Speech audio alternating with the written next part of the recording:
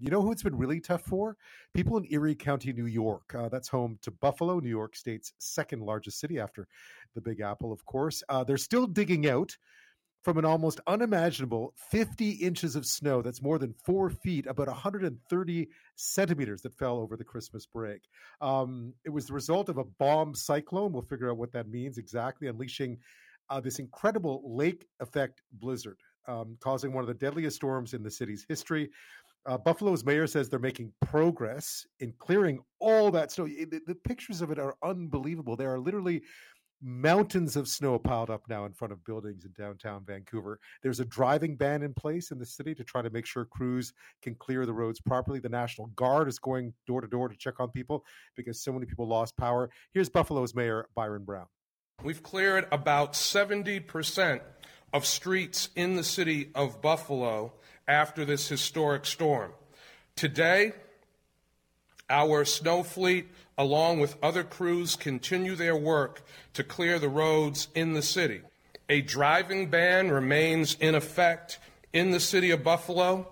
We are asking for motorists not to drive in the city so that crews can safely finish their work. Safely for motorists and pedestrians, and safely for the crews that are working.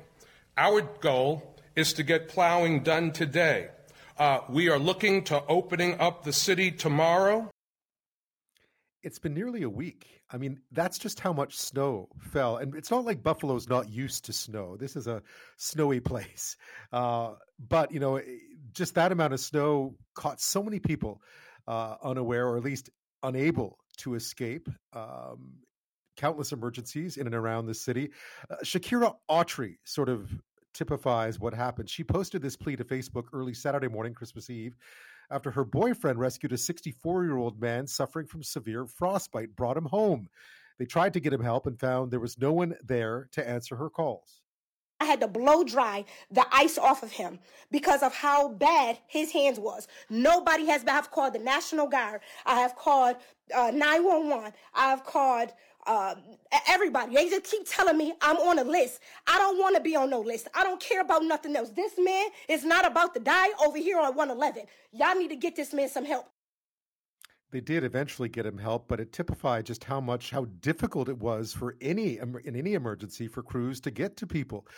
Today, sadly, officials in Erie County announced the death toll had risen to 34, 26 or 27, I believe, in Buffalo alone, including one woman who was trapped in her car for 18 hours as more than 4 feet of snow surrounded her vehicle. You know, Buffalo bore the brunt, but it's been, you know, a weather phenomenon over the Christmas break, unlike any seen in the United States in a generation. Joining me now from Buffalo is Stephen Vermette. He's a professor of geography at State University of New York, Buffalo College. Thanks so much for your time tonight. Oh, it's my pleasure. I've been to Buffalo. I think, most people who spend any time in Toronto have spent some time in Buffalo, certainly to see a football game. We know that it's snowy, but wow, that was just unbelievable. What was it like? Well, last winter, the city of Buffalo was recognized as the snowiest city in New York State and the snowiest city across the country, and we're certainly living up to that reputation. I remember watching the lead-in for that cyclone. You mentioned that bomb cyclone in your lead-in here, moving across the country at least a week before the storm. And I remember commenting that there was too much focus on Buffalo, and I saw that as a bad sign, and we bore that out. What was it like? Well, the storm was a triple threat. And this sets it aside from many of the lake effect snows we've gotten in the past. We had a snowfall of around 50 inches. You mentioned 125, 130 centimeters. Winds as high as 70 miles per hour, like 112 kilometers per hour, and below freezing temperatures. And you combine that with the winds, creating a deadly wind chill. If you can imagine, the snow is blowing horizontally, leading to zero or near zero visibility for hours on end. And I guess the way it was described is like snow blasting buildings. If you had mold on your aluminum siding, it's all clean now because it was snow blasted off. It was extremely scary for the residents. And on top of that, if you're along the shoreline of Lake Erie, you had 6-meter waves crashing along and flooding the lake shoreline. So it was bad. It's been declared a federal emergency area, disaster. National Guard, as you mentioned, has been called in. And people have been stuck in their cars. At one point in time, there was no emergency services available in the city of Buffalo at all. And I recall hearing about in the north of Buffalo, in one of the suburbs, they had to free snowplows and assign them to fire stations so that they could clear a path for emergency responders. So yeah, it could not get much worse. No, I mean, snowmageddon, we often use that term in Canada, as you know well, and this one certainly sounds like it. Buffalo's not a city that's ill-prepared for winter. I guess there was simply this was just too much, the weather was too much here. Yeah, we're really good when it comes to lake effect snow. I mean, we've had 7 feet of snow in Buffalo, but there are 2 previous storms, and I think people in St. Catharines and Fort Erie in Ontario would recognize at least one of these. It's a blizzard of 77. That's kind of like the hallmark storm, and it had a lot of the characteristics of this storm. And we also had the blizzard of 85. Well, this Christmas blizzard of 22 joins this notorious group. And in the end, it may actually surpass these earlier storms. So it's that combination of the strong winds, the building of snow, snowbanks and dunes of snow, the extremely cold, life-threatening temperatures that really made it worse than a typical lake effect band storm, even if 7 feet of snow fall. It's that combination that was so bad. So the triple threat. What caused it? I mean, we talked about the bomb cyclone, but meteorologically speaking, what happened here? Because you mentioned it was a triple threat of stuff, but we saw that bomb cyclone move across the country over the weekend. You mentioned there was a lot of notice about what was about to happen, but it seems even worse than had been predicted.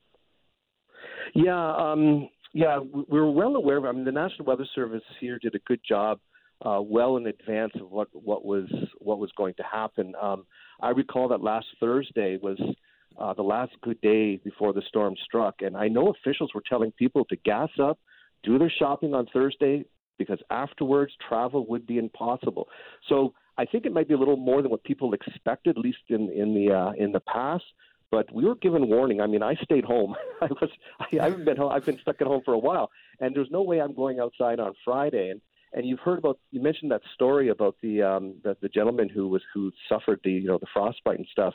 Right. There's all kinds of stories out there. I'll just relay one, I think, that tells you why it's such a problem. Even though you're warned and say that emergency responders might not be able to get out, there was a poor lady, who decided to drive out on the storm on Friday to get that last ingredient she needed for Christmas dinner.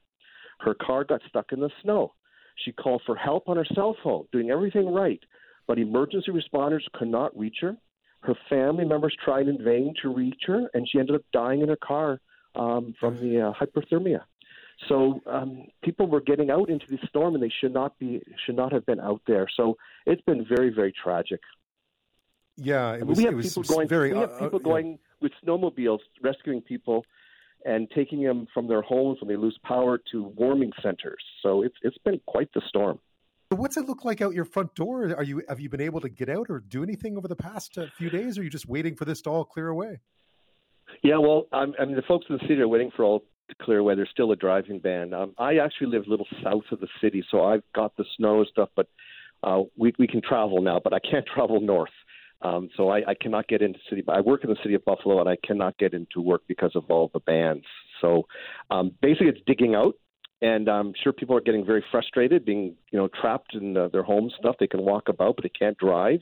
The National Guard is preventing people from getting off at exits. They've opened up the thruway, but not the inner city expressways, just the thruway going by Buffalo, and they're asking people not to get off, and the National Guard is preventing them from doing so. So hopefully by tomorrow, Friday, we'll be able to get into the city, but at this point in time, everything is blocked. They're digging out. Yeah. When we look back at the storms, I mean, I know this has happened in the past. You were talking about storms in the 70s, a storm in the 80s as well. But when we look at this one, is there a lesson to be learned here about just how much more it feels like these storms, and it happened out here in BC as well, that these storms are getting more ferocious when they hit. It's not always, but when they do hit, we're seeing the intensity of these storms unlike anything we've seen before. Yeah, you're talking about the return period. The frequency of these types of storms seem to be increasing. that is in large due, I think, to a changing climate. We talk about the world warming, but we don't talk about the extreme weather that was predicted back in the 80s, so when global warming was generally first talked about. And I think we're seeing that with the more intense hurricanes, but also more intense winter storms. So it does not always mean just getting warmer. It means we're going to have these extremes, and that's unfortunate. That's going to be happening into the future. Yeah, and I imagine for cities, Buffalo being one of them, but certainly, other cities across Canada where we have the same kind of snowy weather, we're going to have to adapt. And this one feels like something that the city of Buffalo is going to have to look out for. It might not happen again in a long time, but what do you think needs to be done now to prepare for storms such as this? Well, that's a good question because, the death toll is, I think right now the last number I heard was 38 deaths in the city and surrounding suburbs, and that surpasses the blizzard of 77. So what's going on? I mean, the blizzard of 77 came without any notice or very little notice, and people, were surprised by it.